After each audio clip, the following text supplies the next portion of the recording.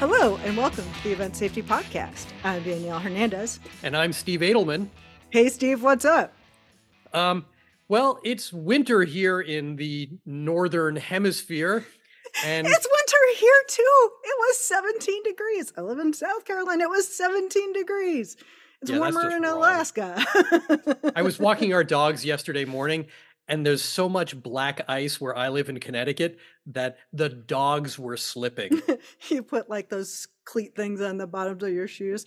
Anyway, guys, so if you haven't figured it out, we're going to talk about weather and other stuff and weather.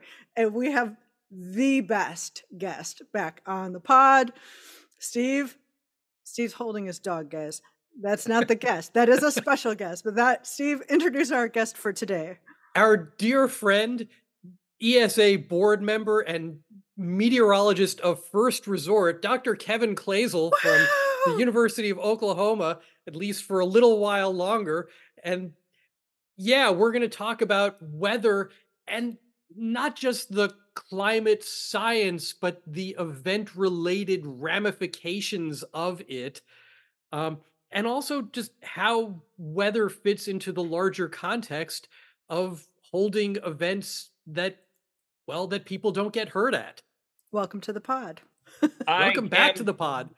Absolutely thrilled and honored to be here. It is a little on the Arctic side here as well. We're awaiting our next couple of day blast of Arctic air. So, it's going to be odd if we're talking about heat, which needs to be discussed, right? But really, it's nothing changes, because if we're looking at our events currently in the Southern Hemisphere, like the Australian Open is currently occurring, this is an event that has been impacted by heat in dramatic ways, to the point of, having to cancel matches and things like that during the years, having spectators hauled off, because of heat illness and even players, right? So this is a year-round worldwide issue associated with weather impacting events. Well, I mean, we're recording this in the middle of January, and in the last several days where it's been so cold, we've seen stories about like my old stomping grounds in Buffalo, where they brought in fans to shovel out the stadium because they got like 1.5 feet of snow. There have been other people that had cold-related injuries because they were being enthusiastic fans. I was trying to talk around that. Please explain, Steve. The news today, as of whatever day of the week it is, January 18, is that 15 Kansas City Chiefs or Miami Dolphins fans were hospitalized for various cold-related injuries at some point during the Chiefs-Dolphins game, where I think the high temperature was, what, Kev, 20 with a wind chill below zero? It wasn't 20. It was in the single digits throughout that game. So that was the fourth coldest NFL playoff game on record. What was the first one? That's the Cowboys Green Bay Ice Bowl back in the day. Yeah, the famous Ice Bowl game. Wow. So talking about weather and talking about events in particular, whether or not your weather is going to be cold or hot probably is something you're going to have a sense of, but you got to have a plan for it. Just to remind, because it's been a minute, right? Let's talk about what sort of things you have to plan for. And since heat is a big, big problem, what are some things we need to consider when we're talking about if we're doing the Australia Open? That's what you said, right? Yes. Okay, delete that part, Jacob. If you're doing the Australia Open. It's another sports ball reference. Danielle stumbles. I'm trying so hard. Delete all this, Jacob. So if you're doing the Australia Open, what are some things that you would have considered when you were planning for that? Well, I think really the comprehensive nature of the threats to our venues across, all of our risks. We don't want to discount, the things like active intruder, shooter, et cetera. Those are all very important. But weather is something that is a daily threat. And that daily threat needs to be planned for in a multitude of ways, right? You've got either storms and lightning risk, or if you have an indoor event, it might be a tornado risk where you have to shelter people, because most of our big venue indoor arenas are not well prepared for those kinds of things. There's an open span roof. Of course, we had the Georgia Dome hit by a tornado, several years ago in a basketball tournament. So the weather portfolio, lightning, hail, wind, if you have temporary structures, stages, those kinds of things, then heat, cold, tornadoes, it's almost daunting, right? When you think about the number of things that you have to plan for. But the most important piece to this is to make sure that you have meteorological expertise. And if you have meteorological expertise, then you don't have to worry about that part of it. You don't have to worry about, do I have the necessary tools on my phone to look at an app and decide what's going on? If you have meteorological expertise, they can help you plan for what's coming. And typically in the days or weeks leading up to your event, and they can give you some sense of what to plan for and what your risks could be. Once you have that information, now it becomes easier because you're more focused, right? You're focused on, okay, I know that I'm not going to have to worry about snow in July unless I'm in the Southern Hemisphere, right? So these are the kinds of things that you really want to have a meteorologist on board as part of your staff, in the same way that you have security people, and you have people who have the magnetometers, and folks that are checking bags and clear bag policies. And we have all of these amazing policies that we've put in place, and you have expertise, right, to do all of that stuff. Well, the weather is the biggest threat, and it is the most likely threat. So where is the expertise that you've solicited for that purpose? And I think that's where you start, right? You start with getting somebody who is, well-versed in meteorological risk and meteorological risk associated with events. And then you can start that planning process, because now you've focused in on what that risk is. It's interesting. I just finished, we had our annual conference here called the Upstate Performance Technology Workshop, and we brought in, it was all about structural engineering for events, and we brought in Clark Reeder, and it was great. And a lot of the conversation revolved around weather, which it isn't an automatic assumption when you're talking about engineering, but a lot of times they're talking about how different materials are performed in the weather, and about wind load specifically, but also in terms of what things have to be rated for and what building codes call for. And I'm going sideways a little bit on that, but it was very fascinating how much of that class involved considerations of meteorological data, and how that would impact structures both inside and outside. I can tell you that running a building, period, the weather outside affects my operations all the time. Right. Being in the South, much like in Texas, some of my gear doesn't like it when it's super cold outside, and it will shut down, like the power grid did in Texas a few years ago. So it's knowing what it depends what you're going to prepare for. I think is pretty great. Danielle, I think one of the things that needs to potentially be mentioned here is sometimes we shift our focus from risk to risk to risk, right? Mm-hmm. And of course, over the last several years dealing with COVID, and that was also daunting, right? The ability to deal with that. But as we've come out of COVID, we had made so much progress from the Indiana State Fair stage collapse leading into COVID on weather. But man, 2023, I have to say, it's a little embarrassing from the meteorological perspective. We took a step backwards. Right? You see heat fatalities at Taylor Swift concerts. You see heat issues at a Beyonce concert, which, strangely enough, had a beautiful lightning evacuation. And that beautiful lightning evacuation got people out of the risk of lightning and then crammed them all together in small spaces with no airflow in intense heat and humidity. And now you have people being transported for heat because of the way you evacuated for lightning. So you have to think your plans through to their conclusion, right? Yes. So I was thinking that same thing. how do you get them back in?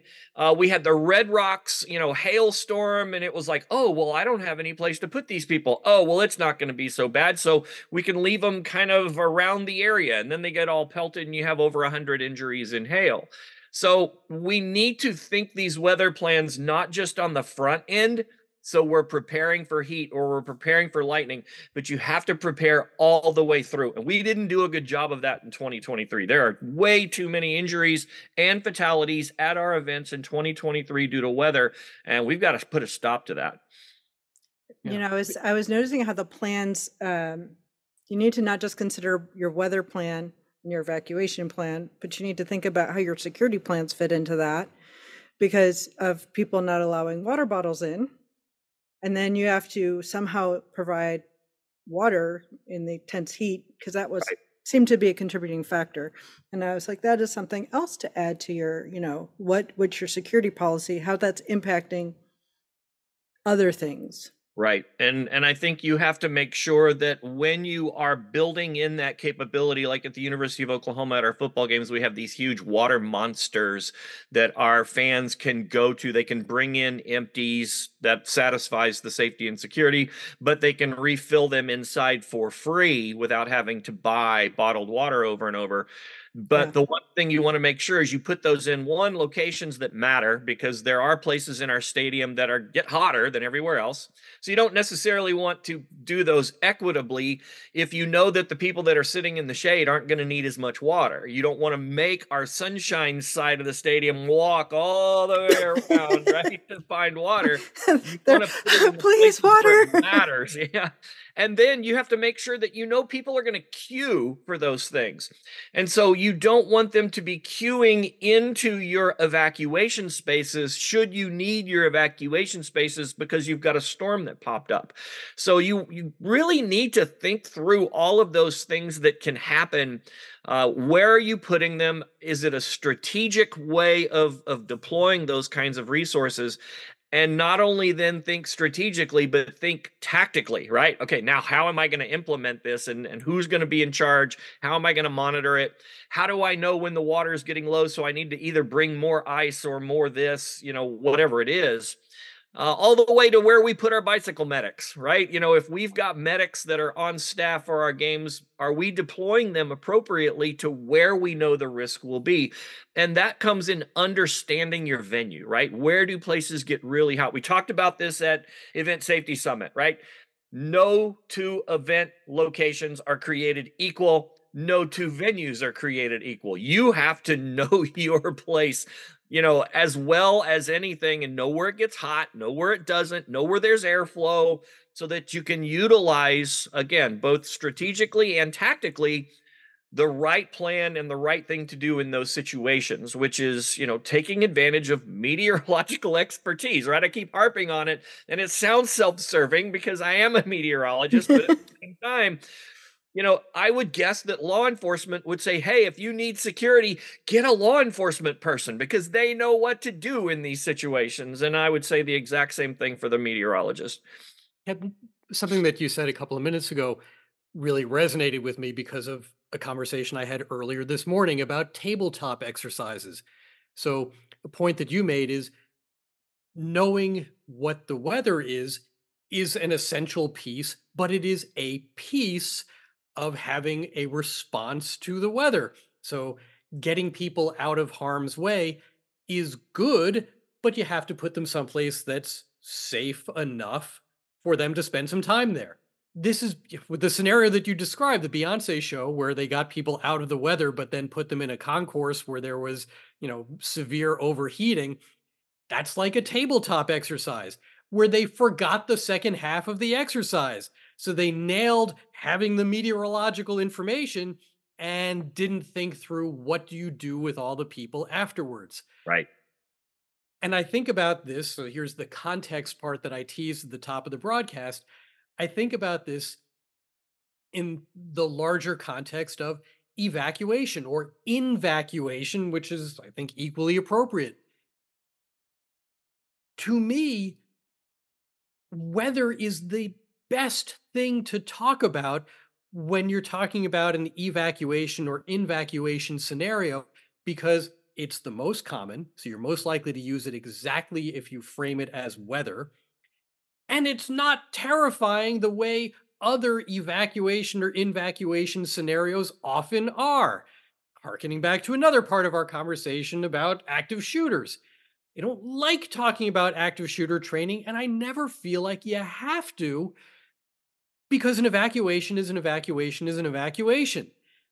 I would rather just play out the scenario the way you described it.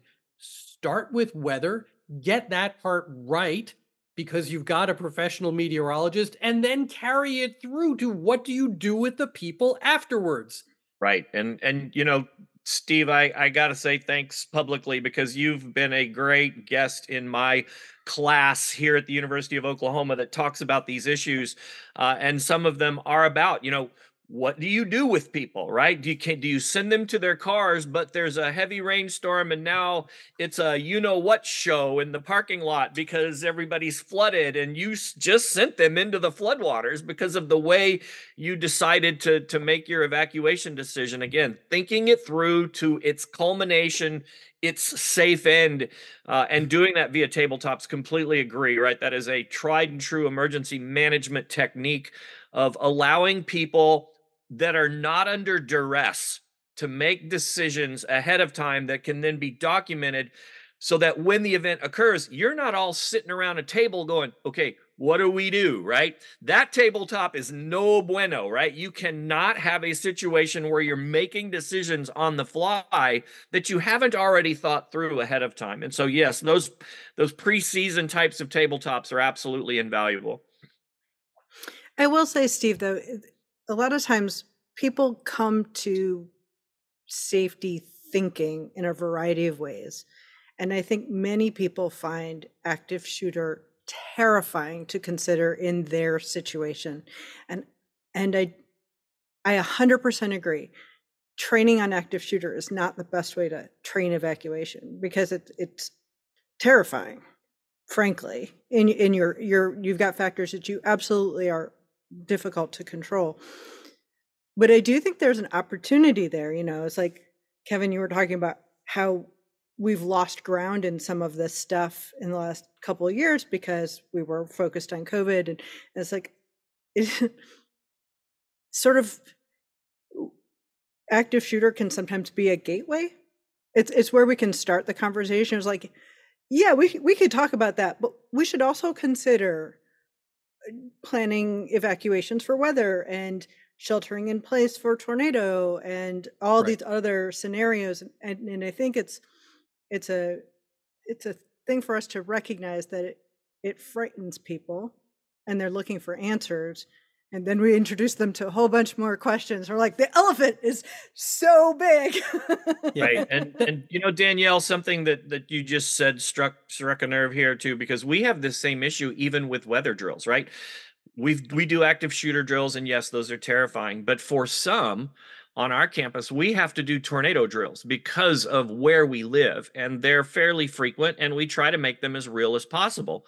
But we also understand that when we're trying to make them real, we're trying to use the exact same methodology that we would notify those folks about tornadoes and do so in a drill setting. So we have to be really careful because if just one person doesn't get the word, right, that it was a drill, and that was the person whose house was destroyed in a tornado back in 2013, now we have people on our campus that we've just absolutely petrified in a PTSD way because, man, if you're going to do tabletops and drills and things like that, you got to find great ways to communicate that. And you never communicate enough, right? If you think you've communicated enough, you haven't. Do more, right? And if it's overkill, then maybe you're starting to get to the appropriate level if you think it's overkill. But yeah, I mean, it's that way with any emergency situation. You run the risk of that being terrifying, right? And it's not just shooter, it's weather in some places. And so it's something that you have to have great relationships with your staff, great relationships with your patrons. I've often said here at OU, I said, you know, today would be a great day to pull a lightning drill. And let's do it in the third quarter of an Oklahoma State rivalry bedlam game. And of course, the athletics people look at me like, what is wrong with you? Right? There is no way. And I'm like, but how could be? I mean, this would be the perfect What could be realistic- better? Yeah. And they're like, yeah, no, find a different way to do it. So you do have to be clever, and you do have to find ways of trying to make things as realistic as possible, but you also can't pull this stunt in the middle of a concert, right? And we know that, and that's not what we're saying here. We're not telling you to, to do that, but finding those tabletop opportunities that you can work your way through scenarios when you're not under stress is just the best way to do it. Yeah, and to be clear, I'm not saying don't do active shooter drills. Again, I had a conversation Oh, no, just no, this no. morning I about wasn't meaning tabletops. to Yeah. imply that. And I, as I said to them, grudgingly agreed they wanted to do an active shooter response tabletop, and I said, okay, we'll do that.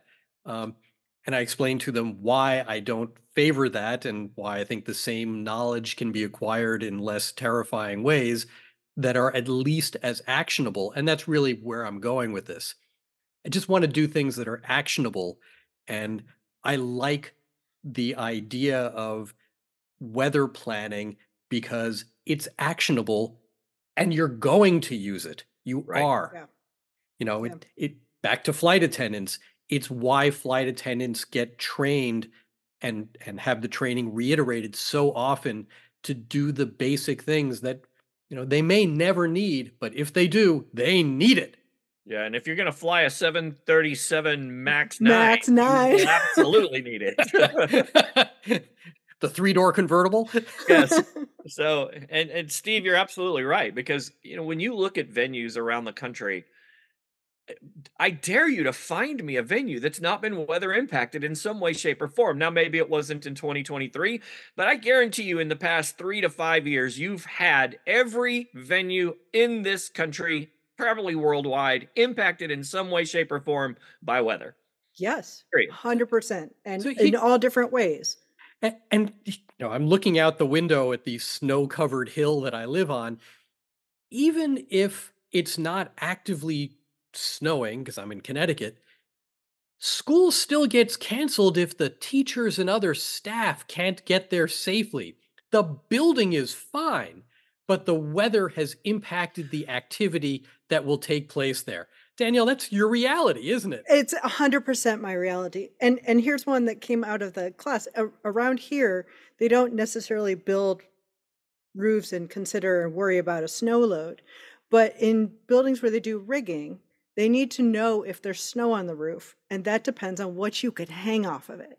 So if you're in a bus and truck rock and roll and your normal hang weighs X, but there's snow on the roof, you may not be allowed to hang it all.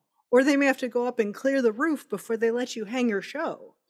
And that is weather in the winter. Right. And we have closures on Tuesday of this week, a couple of days ago, across public schools, even across the University of Oklahoma, and the roads were fine. Mhm. However, our temperature was 0 and our wind chills were below -20. And so you can't really have your students out at the parking lot at the bus stops waiting to shuttle to campus, whether that's a public school or even a university, because there's no way to guarantee that all of our students, whether they be K-12 or University of Oklahoma, are adequately prepared in terms of covering themselves from head to toe in multiple layers to stand out at a bus stop for 30 minutes, which is dangerous in those wind chills. And as we saw at the Kansas City game, right? People who decided not to clothe appropriately wound up in the hospital. And we can't have that, on the first day of classes, for us it was. And we can't. Teenagers are known for making wise decisions. But sometimes it's not even the decisions; it's the availability of resources given the That's situation that the student finds themselves in. And not everybody is in the same boat as it pertains to, oh, well, because I go skiing every year, I have all these wonderful, amazing clothes that I can wear.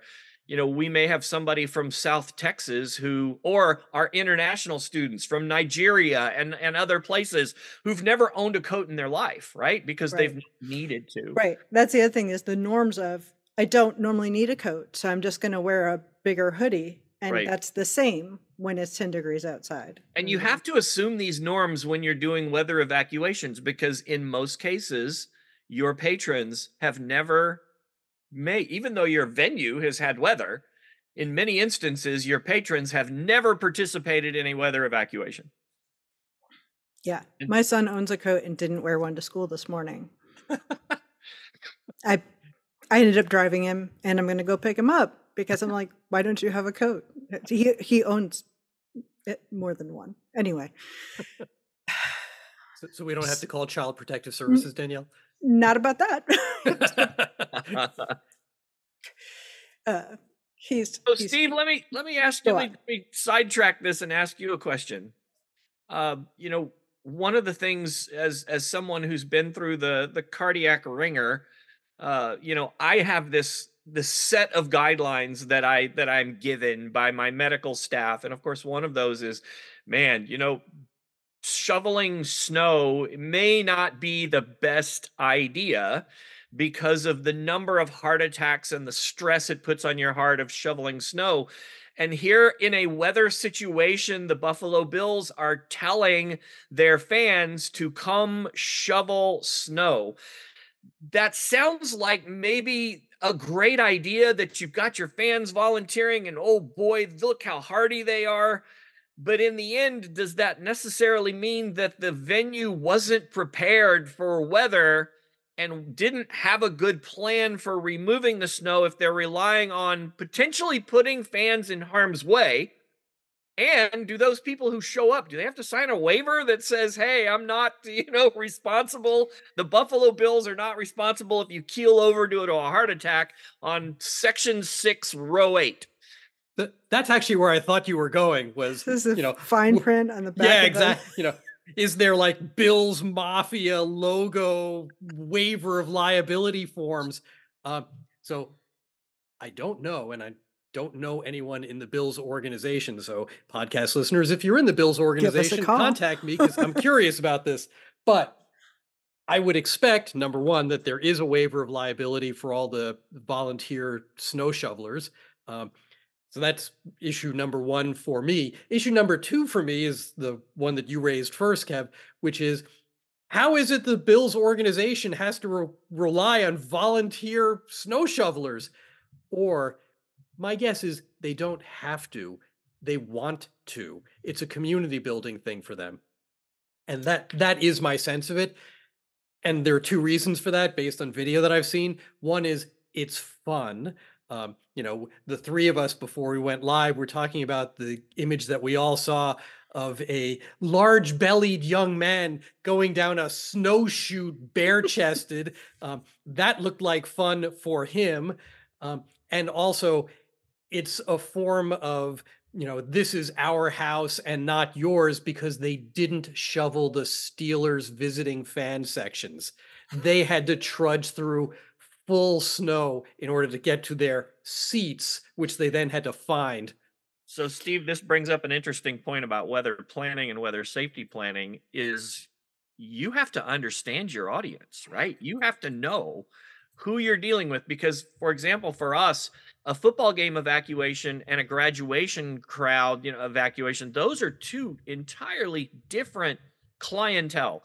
Same stadium, same logistics in the stadium, but our plans are dramatically different, because we've got, a lot of elderly and limited mobility who come to see their, great grandchild or grandchild graduate, versus a little bit more of a younger, more spry crowd full of students for a football game. We have to think about weather evacuation differently, even though it's the same venue.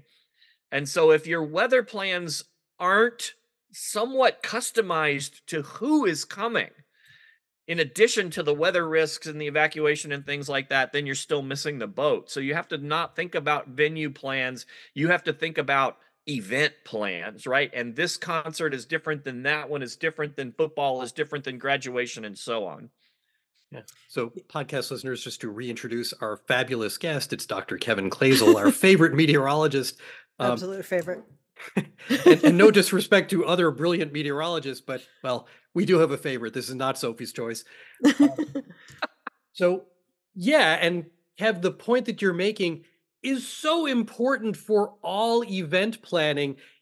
It's not the building that determines the risk profile, it's the building and the demographic of the crowd occupying the building and the nature of the event and what the event is likely to cause those people to do, want to do, think about doing, be ignorant of thinking about doing. It's all of that. And the production elements and what's involved in it, and the experience of the staff that's putting it in, and the local crew if they slept the night before, and what the truck drivers are doing. And it's as we said a couple times already, it's just a little bit overwhelming to think about all those things in a line. But if you tackle them, as you go, it's actually, I wouldn't say manageable, but somewhat manageable. Well, and it has to be managed. Yes, it has to be managed. You can't just glide through it. Right. And, this is a conversation that I have fairly often with people who operate venues. I've had this scenario a couple of times with indoor arenas where literally in consecutive nights they have a hockey game and then a concert. And the staff deployment cannot be the same because the crowd's different. Everything about the crowds are different, except that they're both going to consume some kind of substances that tend to reduce their awareness of what's going on around them and often makes them a bit more aggressive and less willing to listen to authority. In all other respects, no, it's as if they're different buildings. And this can go even so far as the kinds of concessions you choose, right? I mean, we even think about that, right? If it's going to be a cold game, we've got different things that we hope help make our fans more comfortable. Same with hot games, right? Do we have choices that they can make that might be better? Now, can we force them to make those choices? No, not completely, but we can certainly guide them based upon what we're offering and what we don't offer, right? In those situations. So again, it's across the entirety of the enterprise, and that's, I think, where we're here at the University of Oklahoma, we've gotten a lot better, because when we have our game security operations meetings, everybody's there, right?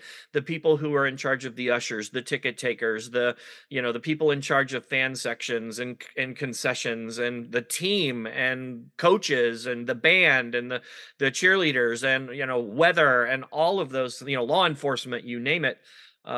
All of us are in the same room. We don't do this in a vacuum, right? So we're not doing weather planning, just the weather guy, and then trying to make everybody do it. We do it collectively. Every entity in the enterprise is represented when we do those tabletops and when we do those plans. And that's really important, because sometimes you get so siloed, and maybe you have volunteer staff or something like that. Well, you need to solicit them and engage them, right? Train them.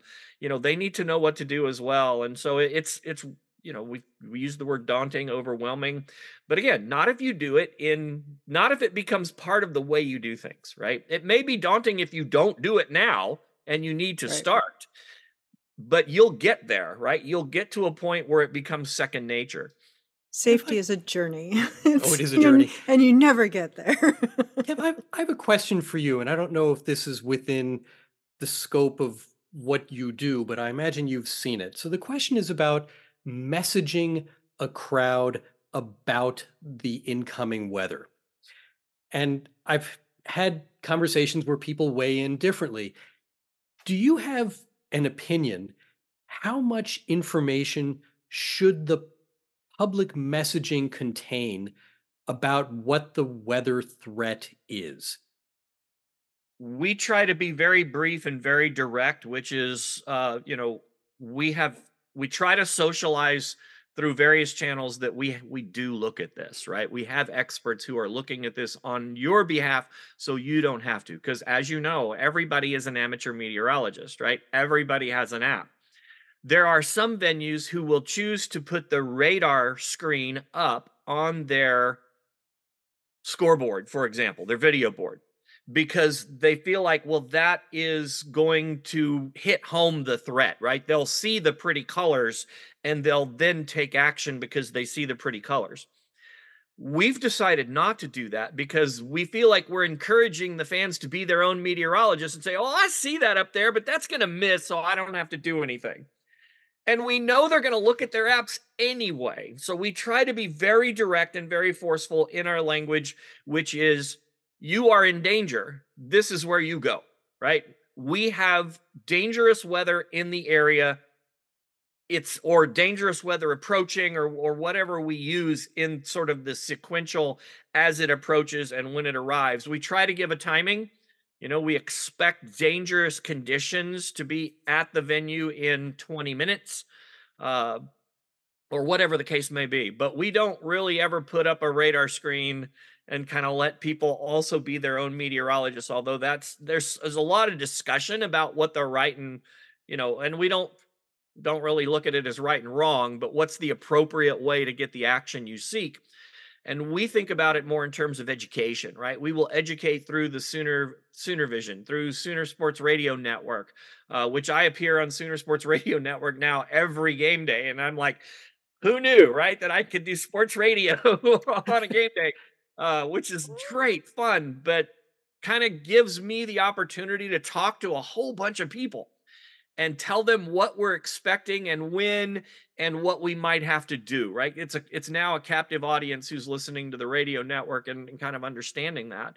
So we've chosen, social media / video board / radio network, but with directed information of what to do and when, without all the pretty colors and things like that. So I have a question. Earlier we were talking about communication. This is an example, obviously an example where you have a bunch of resources and a bunch of different avenues. Even with all of those resources, are there groups that are harder to reach? Yes, our students. The students are the hardest to reach? Yes, because they will be the ones who are outside in the cold with their shirts off, or trying to stay in the stadium and chanting, "Hell no, we won't go," when we want an evacuation.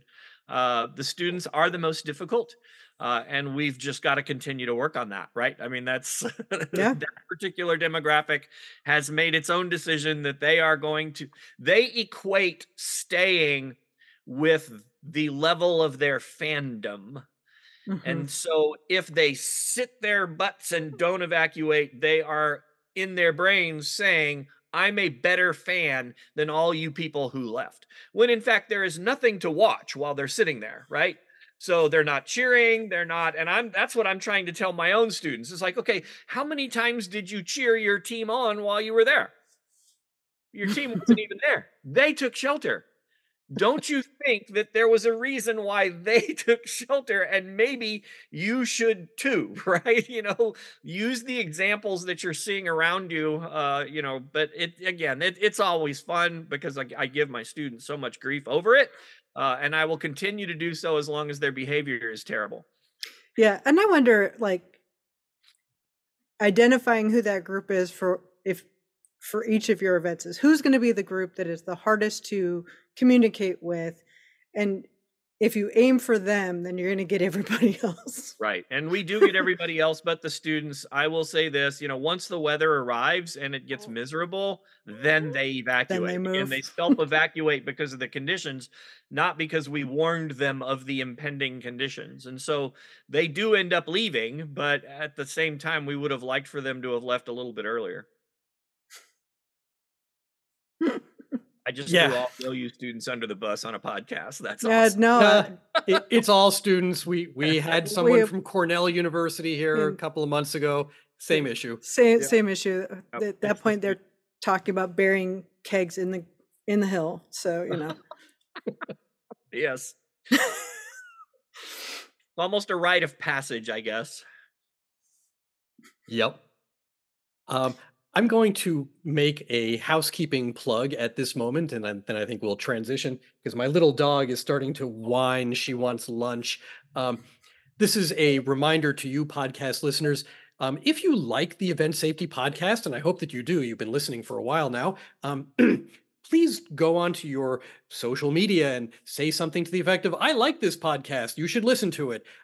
You can like it in your app. You can recommend it to friends. All these analytics are important to us. And we'd really appreciate it if you would say something to the effect of, this is good and it's valuable to me. So please do that on behalf of the Event Safety Podcast. Thank you very much. Cue the interlude music. And we're back. So, a little bird told me that you were working on some guidance about lightning. Yes, So, would you like to talk about that? Plug it. Plug it. absolutely. One of the things, again, I feel like we've taken a step back on the weather side. I don't know whether that's COVID or whether we've just sort of feel like we know all of it or whatever, but there is a group of really, really smart people at the National Center for Spectator Sports Safety and Security, NCS4. And that group has been looking at the professional, college, and high school athletics, primarily landscape of venues. They also have a program that they do for marathons, and those four pillars are still noticing that we're still making some of the same mistakes as regards lightning. And so what NCS4 has done is they have pulled experts from their own house at NCS4, from the Event Safety Alliance, from the National Lightning Safety Council, from the National Weather Service, from the private meteorological world, from the Homeland Security world, and then the venue world. So we've got Major League Baseball represented, and professional tennis and professional football, and all of these major sports organizations that are going to come together, and we are in the process of writing a book, literally a book of what to do with lightning, lightning safety, lightning evacuation. What are some of the myths associated with these pieces? How to look at lightning protection, right? There's this growing industry of lightning protection and lightning rods and things like that. We've had many of our own events, asking us about this issue. We're going to try and address every single one of these pieces kind of in an ESA event safety guide format, but focused entirely on the lightning issue. All the way through to what happens if you get a lightning strike and you have people who are struck, right? What are the medical considerations that happen? So as we mentioned earlier on the podcast, thinking it through from start to finish, right? We can't prevent lightning strikes. We can do the best we can and, sort of to find reasonable shelter and things like that. We'll also have a piece in there on resources, right? If you're a big venue versus if you're like a little league group, and what to do at your little league park and things like that. So we're hoping to have kind of the first of its kind comprehensive guide on lightning, what it is, how it works, lightning safety, why it is that we need to think about lightning as a safety risk, all the way through to how you do evacuations, and of course thinking, like we mentioned earlier with Beyonce, how you plan your evacuation and what do your evacuation spaces, what do those need to look like, how to prevent cascading disasters in your lightning shelter areas, with crowd management issues and things like that. So it's a great group of people. I love working with this group. We just got started. We've already busted out an outline and some chapter pieces, and we've already started writing. So I'm hopeful that sometime in 2024, this guide, which will be, jointly, supported, ESA, NCS4, all of the safety IAVM, right? All of the safety groups that are out there will have a hand in this so that we can come to some consensus on what we should be doing with lightning. I think that's Yeah. fantastic. And the fact that it has league and team buy-in, I think is going to really help disseminate the information and make it industry consensus pretty quickly. Yeah, that's the hope. And again, when I personally, right, this is, and I don't mean to disrespect my colleagues now in Major League Baseball, I have always been on their case because I feel like they do the worst job because they don't think it through, right? You mean umpires shouldn't be Yes, meteorologists? correct. Yeah, we got to change the rule book, and hopefully this document can help that. But also, when those decisions are made, you don't think about the grounds crew, right? You're making an evacuation decision, and while at the same time sending people out into harm's way. That's not good, right? You just You have to think it all the way through, like we've said on this podcast, to its conclusion.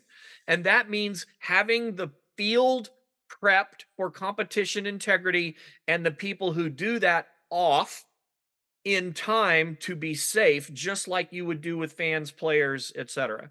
Right. The crew's not expendable. Yeah, right. I have long, as a baseball fan, I have long laughed about the grounds crew scurrying around, putting the tarp on the field as lightning and thunder is happening, and people are rushing up onto the concourse. Meanwhile, these poor schmucks have a job to do. Right. It's going to take somebody getting struck by lightning on the grounds crew to change that, I fear. And that's what we're trying to do, right? We're trying to change it before that happens. And again, to have somebody from Major League Baseball on this team is absolute greatness, because again, my own personal take is that they're the biggest offender right now. And because of that, it seeps down into the collegiate baseball realm, the high school baseball realm, the tennis realm, because again, you've got people, if it's a grass court like a Wimbledon or something like that, you've got to have people who come out and make sure that the court is prepared for play once the weather risk ends. And you're sending those people. So we have folks from the US Tennis Association and the US Open also on the team. So it is an all-star team of professional sports leagues and meteorology folks and across private, public, crowd management experts, you name it, legal experts, Steve. So, and ESA is well represented on the team. That's fantastic. All right, so my turn to do a little bit of housekeeping. If you'd like to email us, our email address is podcast@eventsafetyalliance.org. Love to hear from you. See you on social media. Feel free to check in with us there. We will be appearing at USATT in March. Watch this space, because sometime soon we'll be announcing our weather summit, where we will dive into this even more. So that's exciting to look forward to as well. Any final thoughts as we close up? I appreciate the opportunity to be here and visit. Again, weather planning, it's got to take place, and it has to take place in conjunction with professional meteorological assistance. We've got too many things going on with climate change, with excessive heat, with different weather patterns in different places that people aren't accustomed to. These are all things that have to be considered, and they need to be considered well in advance, not on the day of. That's fantastic. Thank you. We're so grateful you joined us. Don't worry, we're going to have you back again. You're one of my favorite guests. All right. Be well, everyone, and stay safe.